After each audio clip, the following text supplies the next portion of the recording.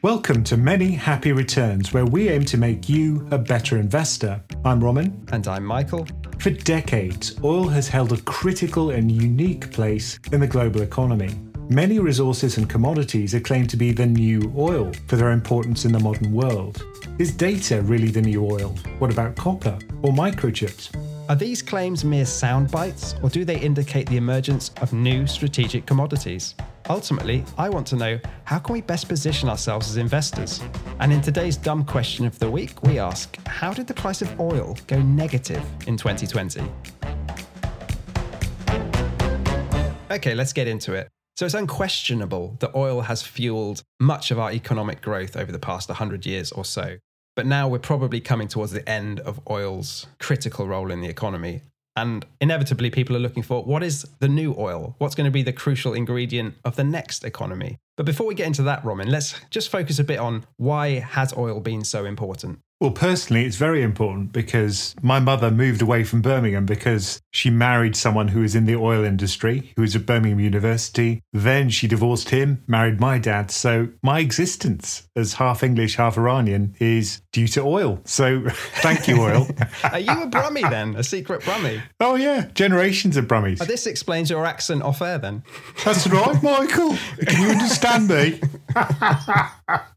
Anyway, so back to oil. The point is, it's an incredibly important input to almost every aspect of our lives. Clearly, it's an energy source, so that's its primary use. You can burn it, it's very energy dense. It takes sunlight from millions of years ago and releases it very rapidly. I think the key thing is that the economics of extracting oil have become much more attractive because there's a whole infrastructure behind it. If we had to start from scratch today, I doubt we'd even consider using hydrocarbons because of the huge cost of actually extracting it. I think we just start with renewables. But still, we are where we are. We don't have control over our history. So I think that's why, at the moment, we're still very much geared towards oil and fossil fuels as a source of energy. There's also lots of government incentives from many governments to actually subsidise the extraction of oil. If it really had to stand on its own, I think it probably wouldn't be economical, and we'd certainly consider alternatives much more readily. But still, I think for the next 10 years, even the next 20 years, we're not going to see the end of oil. And I suppose the key point is it's just been critical for so much of the transportation infrastructure, cars, trucks, aeroplanes rely on it. And also its refined version of oil products are used in so many manufacturing products like plastics and fertilizers and even medicines, things like that. Yeah, just look around you. Anywhere you are in civilization, you'll see plastics. You'll see things which are created from oil, which are very hard to find substitutes for. So I think, as a source of raw material for plastics, it's going to be hard to find substitutes.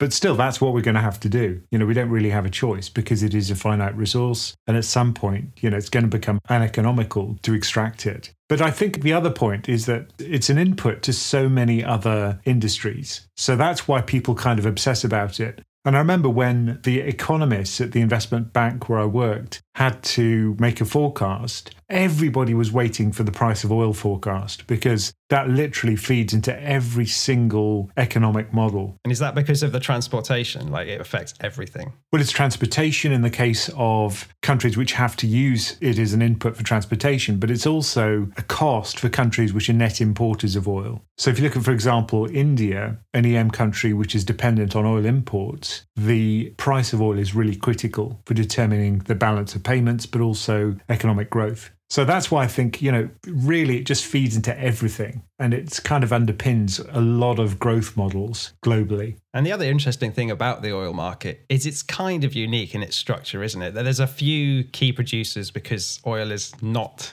equally spread geographically, obviously. And there's this cartel, OPEC, which controls a large part of the production capacity. Which has been the case for a long time, over a century. And that really is one of the key problems with oil, which is every time you fill up your car with petrol or diesel, effectively you're sending money to some quite questionable governments around the world. And I think that's a problem. And it's a problem that we've tried to kind of work around. The US has stepped up its supply by creating tight oil, shale, fracking. That was a massive change in the market, right? Absolutely. They become one of the largest producers globally. They've paid the price in terms of environmental problems, obviously, but that's a price they're clearly willing to pay. But the result is that, now they're net exporters of oil, and that's completely transformed their economy. But also, I think it's going to affect the geopolitics of oil as we kind of head into the twilight years of the oil industry. I mean, that's the thing, isn't it? Oil has been such a geopolitical hot topic and has a huge amount of national security importance. It's driven a lot of politics around the world. Even now, it's politically sensitive, isn't it? We see what happens when gasoline prices rise in America, and the president's popularity rating is pretty tightly linked in an inverse relationship. This is what people are screaming about, because that's what you see every day. If you fill a car with gasoline, then people see that price and they're very sensitive to it. So it is, of course, a political topic. I mean, the petrol price in America is way below what we pay. They've got it so good they don't realise. What they never compare is the price per mile. They always say, that's not a fair comparison. Well, what really matters is that price per mile. I don't know what the comparison is at the moment, but it's always been hugely beneficial in favour of the US versus the UK, because we pay a huge amount of taxes for the oil that we use. And it's just a shame, really, isn't it, that oil is such a big contributor to climate change and destroying the planet, really. I mean, there's a massive imperative to move away from fossil fuels quickly. Yeah, I think there's no question that there has been an impact on the climate due to the burning of fossil fuels. The evidence is pretty clear. And I think the consensus among scientists is also very strong, which is quite unusual. I mean, you don't usually get that strong a consensus. So I think we've summarised why oil is so important and the slightly strange way that market works. So what do people mean when they say some other commodity is the new oil? You hear it quite a lot. Is it just to generate clicks? Is that why we're titling this podcast as The New Oil? Of course it is. But look, I mean, there are other things which feed into many other economies and which are a huge input cost to companies. So, for example, things such as data, that would be another one. I mean, you hear that all the time. I think that's the cliche one, isn't it? As data is the new oil. So I think that was coined in 2006 by a guy called Clive Humby, who worked for Tesco, actually, where he said, data is the new oil. It's valuable, but if unrefined, it cannot really be used, which is kind of similar to oil, isn't it? Yeah, it's true. You have to turn raw data into something which you can turn into actionable responses to that information. And that's a very difficult process. And companies now are kind of swamped with data, but until you make sense of it, you can't really act on it. So there's a whole industry which has grown up around it, which is data analysis experts. These are the people who can create models which predict customer behavior based on past behavior, what kind of things they'd like to buy, for example. So recommendation engines, or perhaps predicting what they're going to spend their money on in future. In fact, I worked on these kind of models in the 2000s for retail banks. This is where you became a master in R, the programming language. Yeah, that was actually when I started using R, because I had to build models pretty quickly. I mean, thinking about data, there are some ways in which it is pretty analogous to oil. For one, almost everything in our lives now is using data, like you say, and it's driving so many business decisions. And then on the flip side, there are also harmful effects of it in a similar way to oil and national security concerns. So you can see why the comparison is made. And I think if you have got this kind of information economy, which we've now had build up, then information is going to become a really important resource.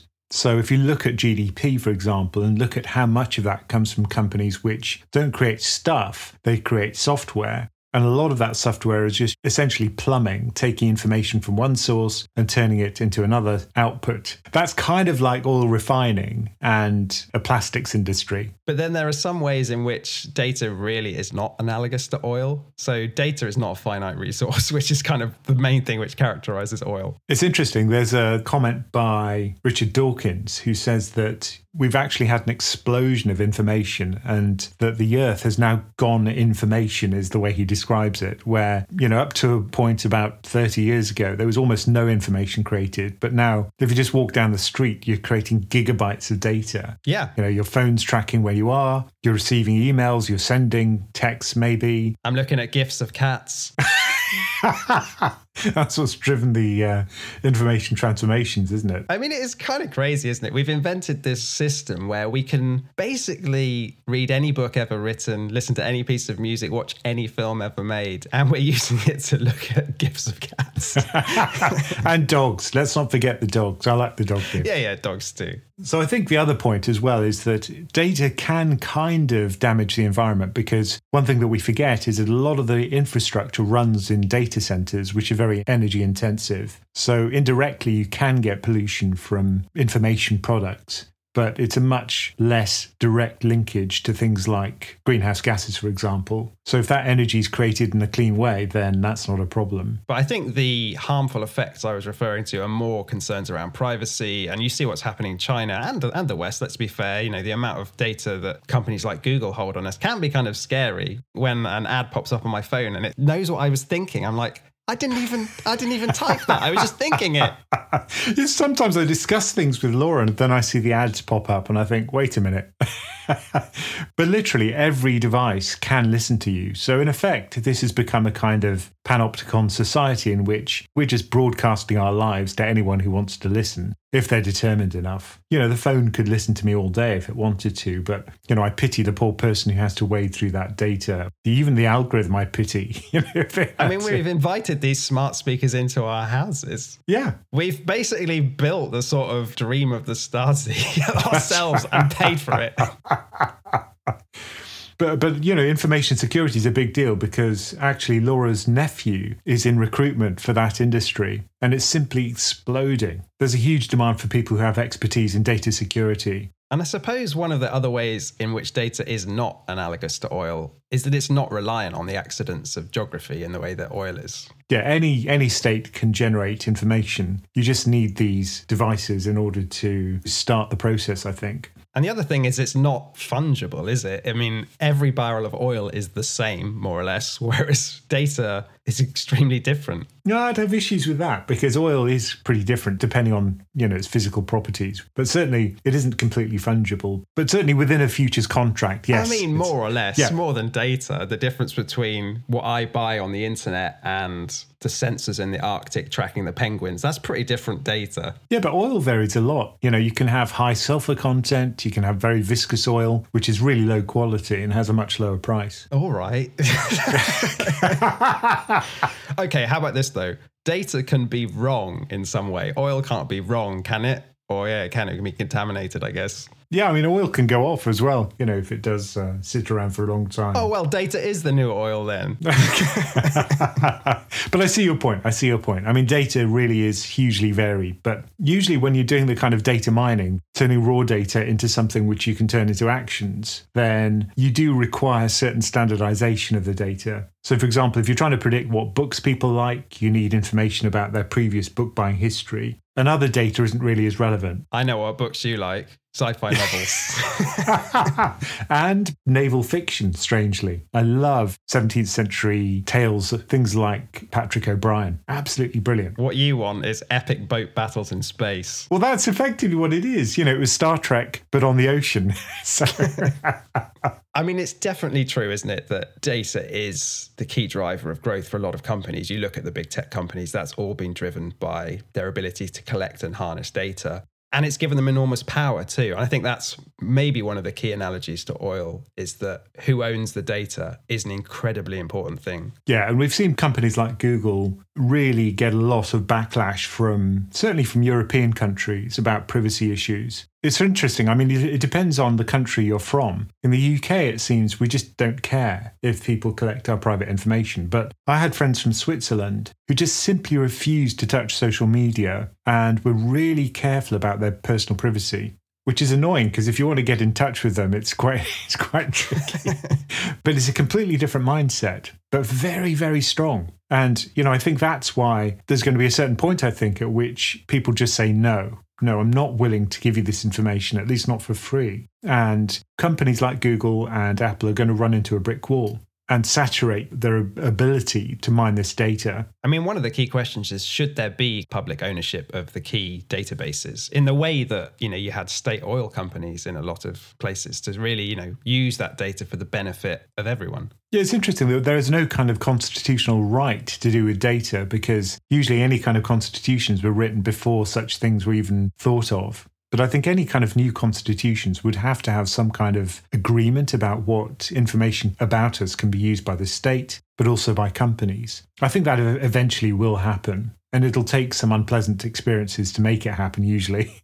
But I think we will have to certainly draw a line at some point in the future. I mean, there's always talk now about should some of these big tech companies be broken up in the way that Standard Oil was. Yeah, like Google is the example people were talking about, and Apple was another one. It does seem that they keep moving into new markets, don't they? That kind of horizontal expansion, I think, worries regulators. Yeah, so for example, Apple has just announced that it'll have a buy now, pay later type scheme. Plus, they have all the information about you from their products. So they'll be able to do a pretty good job, I suspect, of figuring out who the bad credits are. And people may not be happy about that, I'm not sure. And of course, there are other products which are likely to be controversial, such as insurance products. If they know everything about your lifestyle, they can pretty much work out where you eat, where you travel to, what you do for a hobby, and pretty much how you move. Yeah. The accelerometer, which is inside your phone, will tell them if you go running or, if you drive too fast, if you accelerate too fast, brake too fast. All that information is available to them. I think there are some private medical insurances in the UK which will offer you a discount if you wear a sort of smartwatch and upload your daily steps to them. And my aunt's bionic. She's got a heart implant, which is actually inside her chest, but she can control the device, her heart rate, via this app. So I thought, Jesus, what happens if that gets hacked? They could crash my aunt. That is a plot point on, I think it's Homeland, where they hacked the president's pacemaker or something. I might have got the show wrong. I remember seeing it, him collapse in a fit, like, my heart. So it could happen to your aunt. Be careful. Yeah, I'll warn her. I mean, the thing with data is that it's going to be the key input for AI and machine learning. Now, that is what a lot of people have claimed is really going to be the next oil. It's that the next industrial revolution will be driven by artificial intelligence. I know you're not going to like this, Michael. I want to mention Cathie Woods again. I mean, it wouldn't be an episode of Many Happy Returns without a Cathie Woods mention, so go for it. So the latest forecast that she's come up with is that GDP is going to grow by between 20 and 30% per year due to AI transforming our society. I mean, you use forecasts in a very generous way there.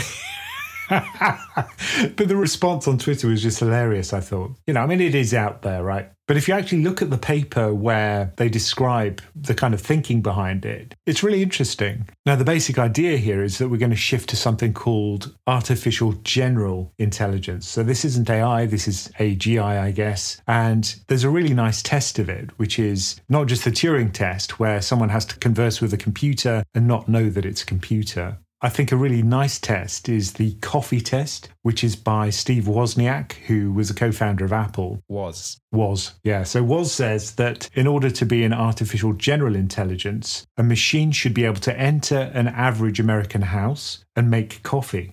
Now, on the face of it, that sounds ridiculous. It's pretty easy to make coffee, but to have a robot go into a house, find the coffee machine, find the coffee, fill it with water, work out which buttons to press, that's really difficult for a computer to do. I mean, I've failed this test every time I've stayed at an Airbnb. So but that's what I was thinking. It's going to surpass me. That's what I was thinking when I read the test. I thought, I don't drink coffee, so for me it would be hard. I can't even use Laura's coffee machine. You don't drink coffee? What do you drink? Tea, of course.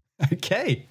British Iranian. Yeah. So, it's common to both cultures, I guess. But yeah, I think that's a nice, interesting test of artificial general intelligence. Or another one, which is more practical, is that you can basically plonk down a robot into any job and it can pick it up just like a human would. You wouldn't have to program it. It would just kind of learn from just being there. I mean, I think that's easier. The coffee test, you need to master robotics as well. I mean, I'm skeptical that we're anywhere near AGI, or, mirroring human intelligence, but I think we're very far along in these kind of domain-specific AIs, which will start to replace a lot of jobs in the coming 20, 30 years. But the resources for that are completely different, because for that, you have to have a team of specialists which look at a particular task. It could be playing chess. It could be some kind of practical task like a robotics task. And they very specifically create an engine which can do a specific task incredibly well. Of course, it can learn from experience, but it still has to be tuned, and a lot of it goes wrong, and it can't learn the task properly unless you tweak certain parameters in the neural net or whatever it is that's driving it. But artificial general intelligence, if it does come about, which they think is going to happen in the next 7 to 10 years,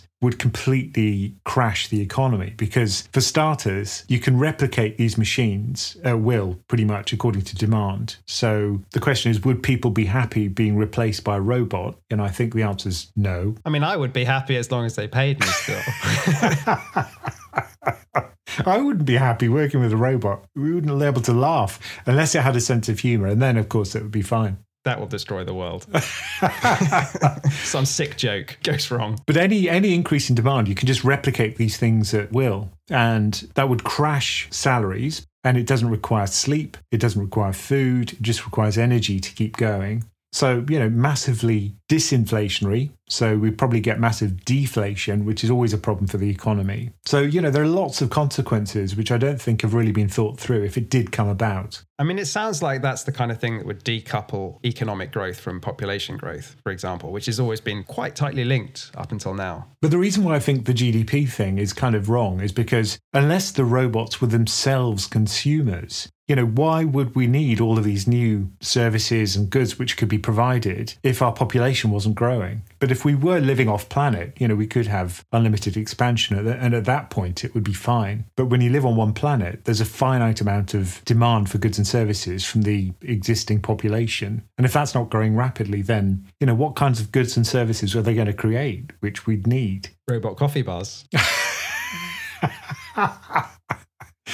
But productivity at some point has to be for a reason. If there isn't an increase in demand from us, then, what's the point? But can't the capacity to consume be raised per person? Yeah, but what can you consume? You'd have to... I mean, we could all have our private yachts, or, if you remove supply constraints and you live in a land of abundance, then we're all going to live like kings. But then you still have the problem of, what can you consume? What is it you'd have more of? You can only eat so much in a certain day. Well, no. Okay, Roman, you could have bespoke television programs made for every person that perfectly aligns with your taste, right? You can have this kind of completely new economy where it's hyper-personalized. But remember that it would also be cheaper to produce. So, would that be necessarily more productive? Would it create a greater revenue for a particular country?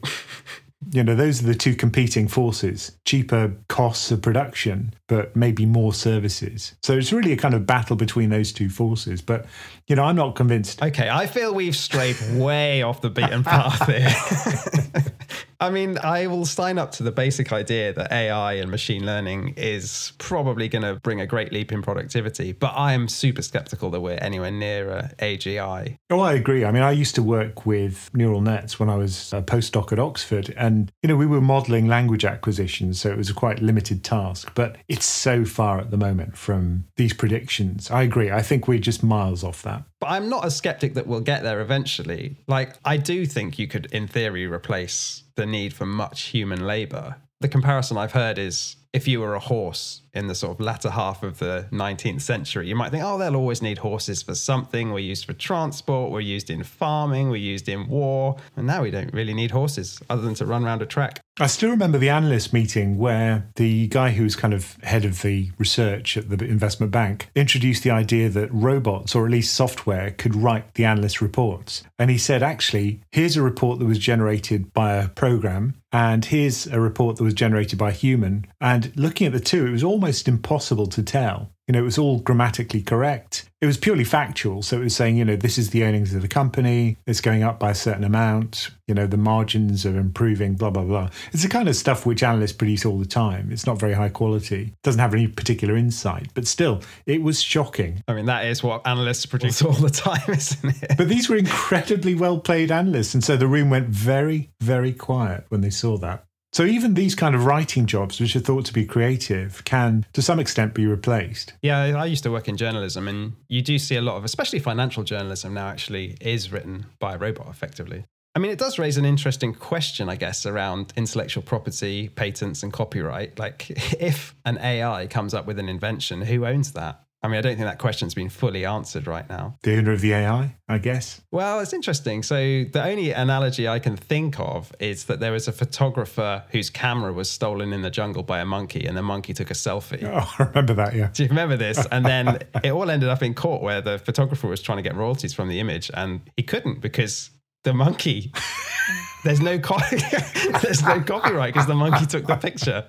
The law says it's got to be created by a human. Could the monkey represent itself in court? No, the monkey had no standing.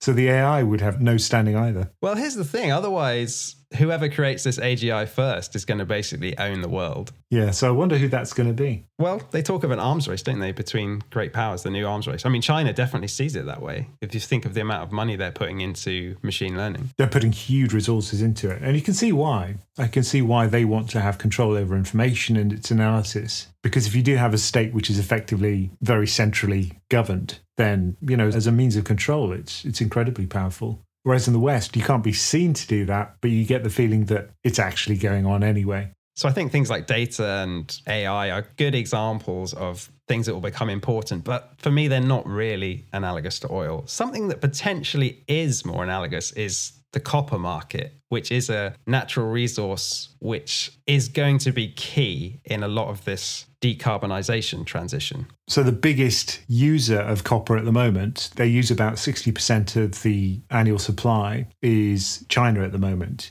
But of course, they're going through this kind of urbanization process where, they're building new cities. The rate of urbanization is about 3 Londons per year. So that requires a lot of wiring, a lot of copper. And, that's been a big driver of demand over the last decade or even longer. But at a certain point, that's going to saturate and eventually start to tail off because you don't need to keep urbanizing. But I think the really interesting shift is going to be from non-green uses to green uses over the next decade or so. And there was a really interesting episode of Odd Lots, wasn't there, recently that, they were talking about copper. Yeah, it was a great episode. And I mean, the story is kind of simple on the face of it. It's that copper is not easily substitutable, in kind of way that oil isn't either. And it's going to be critical for so many of these bits of infrastructure we need to build. So it's used in things like solar panels and wind turbines. But crucially, it's massively important for electric vehicles. And I think they use around 4 times as much copper as traditional cars.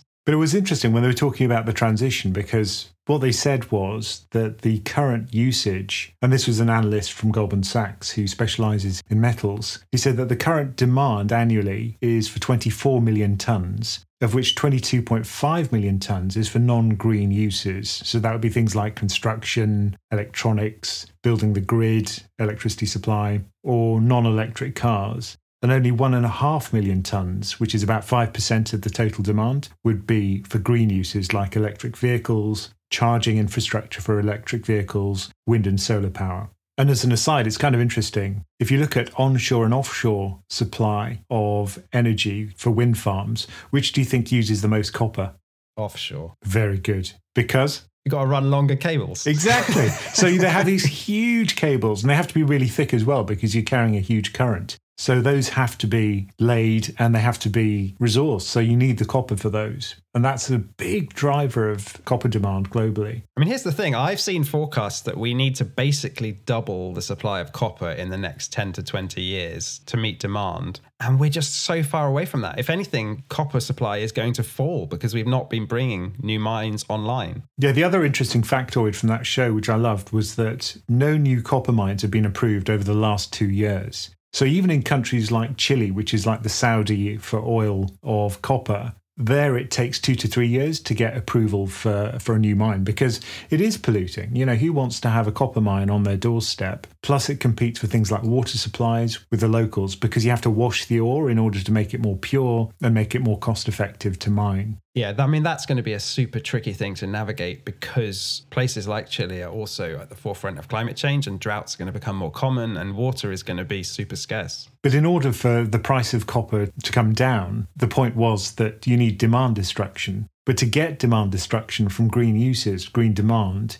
you'd have to have a colossal increase in price. So just in case people don't understand, demand destruction comes when the price of a commodity increases to incredible levels such that you just think, I'm not going to buy that thing anymore. The demand falls for it. But the problem is that cars, electric cars, copper actually makes up a fairly small fraction of the total cost of the car. So in that case, in order for the demand destruction to happen, there'd have to be a huge increase in the price of copper. So that's why they think that the price of copper is going to really surge over the next decade or so.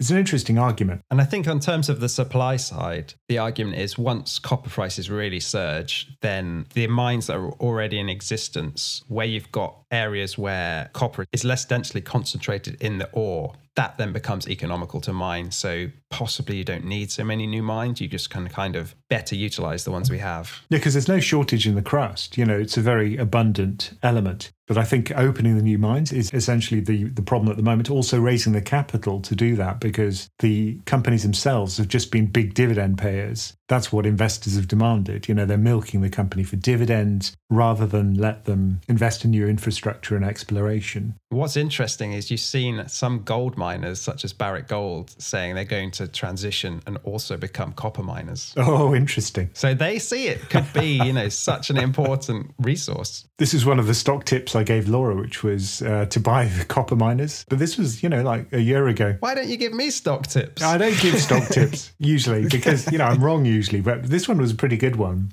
But I think the thing where the strategist, I thought, did an awful job, I don't know if his background was in physics, I guess not, but it was to do with substitution. And I think the one thing that would completely revolutionize and remove the demand for copper, the bear case, would be high temperature superconductors. Because you imagine if you could have some kind of substance which maybe doesn't use copper, but which is able to have superconductivity at room temperature, then you'd have zero loss in these cables that would go out to the wind farm. So in other words, 100% efficiency in transmitting the power from the wind farm to the places where it's used. And that would, at a stroke, completely remove the demand for a lot of copper. Is that realistic, though? Or is that nuclear fusion, but for copper? Well, it's one of these things where an advance can come along really quickly, often by accident. They'll be trying to make something else and, oh, look, it's a high-temperature superconductor. And then you've got all these mines and they're worthless. But the other thing which could change things very quickly is if the chemistry of the batteries changed to be something like a ceramic, perhaps, which doesn't have such demand for copper, or maybe sidesteps copper altogether, well, suddenly a big source of demand could immediately disappear. I mean, I'm sick of wires in my life. Can we not just beam electricity over the air yet? Yeah, you can. I hate having to plug stuff in. You can get these electric chargers where there's a kind of induction pad. But of course, inside the induction pad is a copper coil. Yeah, but it's got to be really close. I want it to be like, I'm just wandering around, my phone's just constantly charging itself. It'll come, I suspect. But you can get shaped electromagnetic fields which project over a longer distance. Lasers. The answer to everything in life is usually lasers. Laser. Freaking laser beam.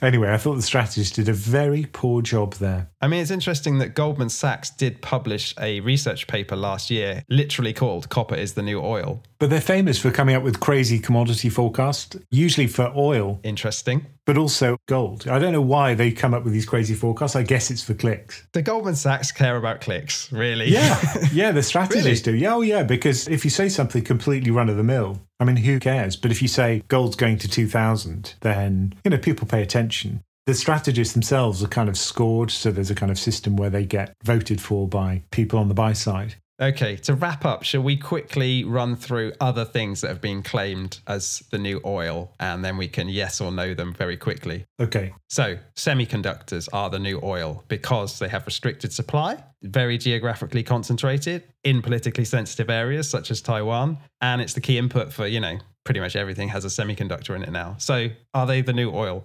No. Robin says no. What's your reasoning?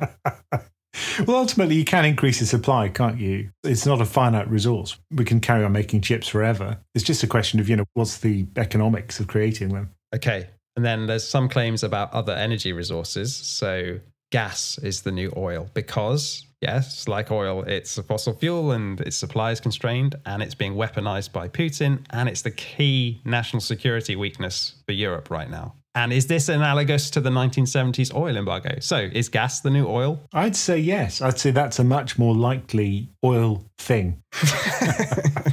I mean, it has all the same properties, right? Often it comes from the same oil fields. They produce gas as well. So, okay, if you're saying gas is the new oil, how do we monetize this as investors? Well, you can buy gas futures. And as far as I'm aware, I mean, there were lots of people joking about when's the next gas ETF going to be created. I don't think there is one, as far as I know. If people do know of one, you can tell us, but I'm not aware of one. And I've seen one quite out there claim, which is that people are the new oil. If you don't believe the story around machine learning and artificial intelligence, then you're confronted with this problem that in the West especially, and China, we have shrinking working age populations over the next 50 years. That's locked in basically by the birth rate. And if economic growth stays coupled to population, then we're going to need to find a load of people from somewhere. So that's the new oil. I kind of like that one because it is finite and it is shrinking. But you can always create new people, apparently. Yeah, I did it last year. Wouldn't recommend it. Would not recommend. No, joking. It's been the best thing I ever did. At some point, your daughter's going to listen to this podcast. I'll make sure she does. Yeah. Let's say we believe one of these stories, whether it's data or machine learning or copper. What's the best way for us as investors to back it in our fund portfolio? Right? We're not going 100% in on one of these things, are we? No way. So this would be in your fund portfolio, as you say, so don't take too much of a risk with it. But for example, if you want machine learning, there are lots of thematic funds which give you access to that. And they buy companies which are involved in developing that technology. And similarly, there are various ones on cybersecurity. The only thing I'd say with these thematic funds is don't overpay for them because they have such a compelling narrative. The prices usually surge just as you'll hear about the theme. So after a crash, that's usually a good time to buy them if you believe in them. Also, the fees tend to be high because the narrative makes it more marketable, which makes people more likely to buy it, even if the fee's high. And some of the stocks are smaller stocks in there, aren't they? So there probably is higher trading costs for the fund manager. Yeah, so for example, if you go for clean energy, it'll buy companies like Vestas, which surged after the pandemic and then crashed. So just be careful about those small caps which have this kind of crashy behavior because you could end up buying into a narrative that quickly disappears as some new thing comes along. So just be careful, I'd say. Don't put too much capital into it. And usually a good time to buy is after a crash because it'll depress the price of everything. And I suppose for things like copper and other commodities, you've got two options really, don't you? You can literally buy the commodity itself, the futures or whatever, or you can buy the miners or the producers. And for retail investors, the futures are not really available. You have to buy a very large amount, and often you have to be a sophisticated investor, i.e. very wealthy. You can get products that kind of track it, can't you? I mean, there are ETFs for single commodities, for example. WisdomTree offers a lot of them, and there are other ETF providers which provide other commodity exposure. So, for example, there's the USO fund. That's the biggest oil and energy fund, I think, in the United States. That's been around forever. But it's quite difficult to get single commodity exposure. But that's probably a good thing. Diversified commodity exposure is probably good enough for most people. And that is actually the component of my fund portfolio, which has done incredibly well. So that was one of my victories. Are you still holding commodities or are you thinking of, taking profits now? No, I've still got it. I think that the bull case for commodities is still pretty much intact as long as we have the ongoing conflict in Ukraine and as long as we have this kind of demand surge, which is ongoing. China's weakened it, certainly, but I think that'll just be a temporary blip. But I think the undersupply is something which is going to be around for some time for many commodities. Do you think this year, maybe oil is the new oil, if we've seen what's happened to prices everywhere? Yeah, I think that's a great point. I think, people kind of wrote off oil as a dying industry. We've reached peak oil. It's no longer going to be around. Look at all these alternatives in the form of renewables. But the fact is, we're going to be living with oil for some time to come. And usually these industries, which are in decline, can still be very profitable if they're managed correctly. So it really depends on how people manage the kind of transition from fossil fuels to renewables. And a lot of these energy companies will become renewable energy companies if they survive. So they're all trying to undergo the transitions themselves. I think that's why a lot of them like hydrogen, because it's the same concept. You have a liquid which you pump into your car or your truck, and you need the kind of infrastructure of service stations rather than plugging it in at home, which really would be the end of that kind of infrastructure. Some people think that commodities should form part of your portfolio because it diversifies your other investments. We often discuss topics such as these in PensionCraft, so if you do want to learn more about different types of asset class, you can learn more about our membership by going to pensioncraft.com. Okay, in today's dumb question of the week, we're asking why and how did oil prices go negative in 2020? So there was a day, I think it was April the 20th, 2020, when the price of crude oil fell below zero. And not just below, well below zero. It went to minus $38, which on the face of it is kind of crazy. So if you were an owner of oil, you had to pay someone to take it off your hands. Romin, can you make sense of this for me? Of course, Michael. So, Okay, good. I made a whole video about it, but it didn't get many views, I have to say, which I found surprising. I just watched it again and I thought it was pretty good. But Okay, go and check that out. But the idea was that when you buy something, when you pay a price for it on a financial market, there are different types of prices. So there's a spot price. So if you and I wanted to exchange a barrel of oil, you pay me the spot price. So I'd give you $100 and you'd give me a barrel of oil. Could give you a bottle of olive oil. Well, that would be handy. Yeah, very substitutable. There is a shortage right now. Indeed. But the way most commodities are traded, certainly by institutional investors, is via the futures market. And this is an incredible way to get really nice price discovery. And the reason why is because of fungibility. So what is a fungible contract? Well, it's a way of standardizing the trading of a certain thing, right? So if you look at a futures contract, it tells you where the thing's going to be delivered. So there's physical location, when it's going to be delivered, at what point in the future, the quality of the thing that's being delivered. So for oil, it'll tell you the sulfur content, the viscosity, all these physical properties will be specified in the contract. I think this was for sweet light oil, I read, if that's a thing. Yes, sweet light crude is the contract that went negative, which I used in the video. And if you look at the futures contract on April the 21st, and you look at the May contract, so the May contract expired on that day, on April the 21st, that's when the price went negative. And it was only the front month contract for delivery in May at Cushing in Oklahoma. And the price went to something crazy like minus $40 or even minus $47 per barrel. But even the next day, the price is normalized. So if you look at the June contract, which is the next expiry, the May one had gone, the price was about $12, $11.57. So is the basic story here that we were at the very early stages of the pandemic. Everyone was scared. There was lockdowns. So economic activity was so suppressed that people thought, oh, is anyone going to need oil? And at the same time, in this place, which you tell me is a real place, Cushing, Oklahoma, their capacity for storing oil was so squeezed, like what do you call somewhere you store oil? The kind of tanks. They are tanks. If you actually look in Google Maps, you can see the tanks in Cushing really stand out. It looks like kind of measles or chicken pox on the landscape. That's why it's called a spot price. So these tankers were so full that people were just going to be stuck with all this oil. Yeah, so imagine you're in a position where you're going to have to receive oil. So you've bought a futures contract and you're going to take physical delivery. Well, then the question is, where am I going to put it? And of course, in a futures contract, the place where it's delivered is specified. So this would have been in Cushing. And the actual storage facilities were almost at capacity. So big fall in demand. At the same time, you're having to take delivery. There's nowhere to store it. Well, if you'd have bought those contracts, you'd be trying to get rid of them. So you don't want to take physical delivery, so you wanted to sell the contract. Oh, I wish all these people had to take physical delivery, just like in their shed, just like tons of oil.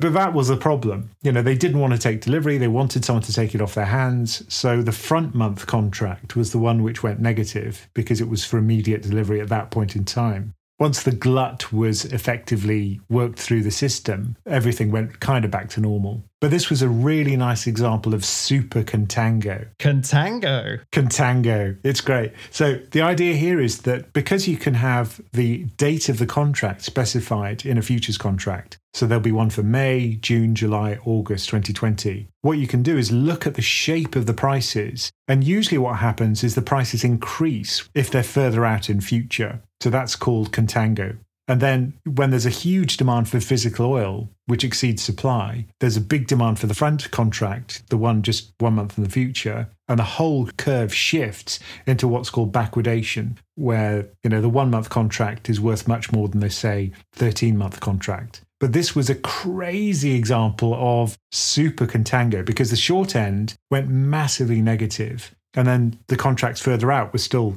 very positive. So it's kind of like a yield curve inversion, but for oil futures in a way. Yeah, and it's one that we'd never seen before, super contango. I mean, I think the price of oil had never gone negative before, probably in like the millennia that we've been using oil. But it was only the futures contract. And if you actually look at the price at which it settled, it was positive. So when people actually, exchanged oil for money, the price was positive. It was small, but it was positive. I think the commodities exchanges were warning in the run up to this that the price could go negative. But then there was an interesting case, which is kind of ongoing, where there's allegations that certain traders based in Essex, actually, just outside London, pushed it more negative than it actually would have and should have been to profit. Allegations.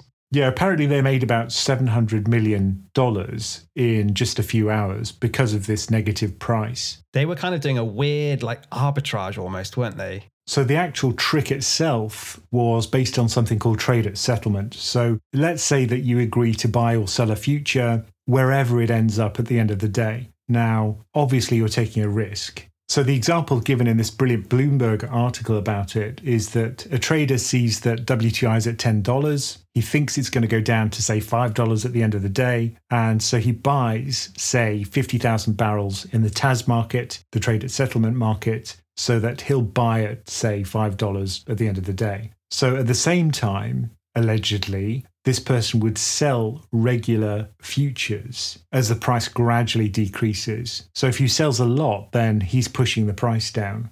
So as you get closer and closer to the end of day, the trader would accelerate their selling and eventually he'd be flat. So he'd have sold the same number of futures intraday as he'd bought in the TAS contract. So he'd be flat overall. But would have pushed the price to such a point that he's made a big profit. Yeah. And the profit was just incredible. So that's how they made almost $700 million in a single day. So effectively what he's done is he's ended the day flat. He has no oil exposure. He'd been selling at a high price. You sell the futures at a high price, and he'd be buying at the end of the day at a low price. So effectively, you make money at both ends. Yeah, let's see how the court case plays out. I'm interested. I'm going to follow the story. Mainly because the selection of characters in there, if you read that Bloomberg piece, are incredible. It's like The Only Way is Essex, but for oil markets. I think it's really interesting. I'm really looking forward to the Netflix documentary about that. This is right up your street, isn't it? Star Trek, naval history battles, and The Only Way is Essex. I'm not a big Towie watcher, I've got to say. Thank you for joining us for Many Happy Returns. Keep sending us your questions at mhr@pensioncraft.com and we'll tackle them in the coming episodes. And do remember to check out pensioncraft.com for all the information about our membership, courses and investment coaching options. Many Happy Returns is a PensionCraft production, co-hosted and executive produced by Romin Nakiza and Michael Pugh. This podcast is for informational and entertainment purposes and is not financial advice. We do not provide recommendations or endorse any decision to buy, sell, or hold any security. We cannot be held responsible for any actions listeners may take, and investors are encouraged to seek independent financial advice.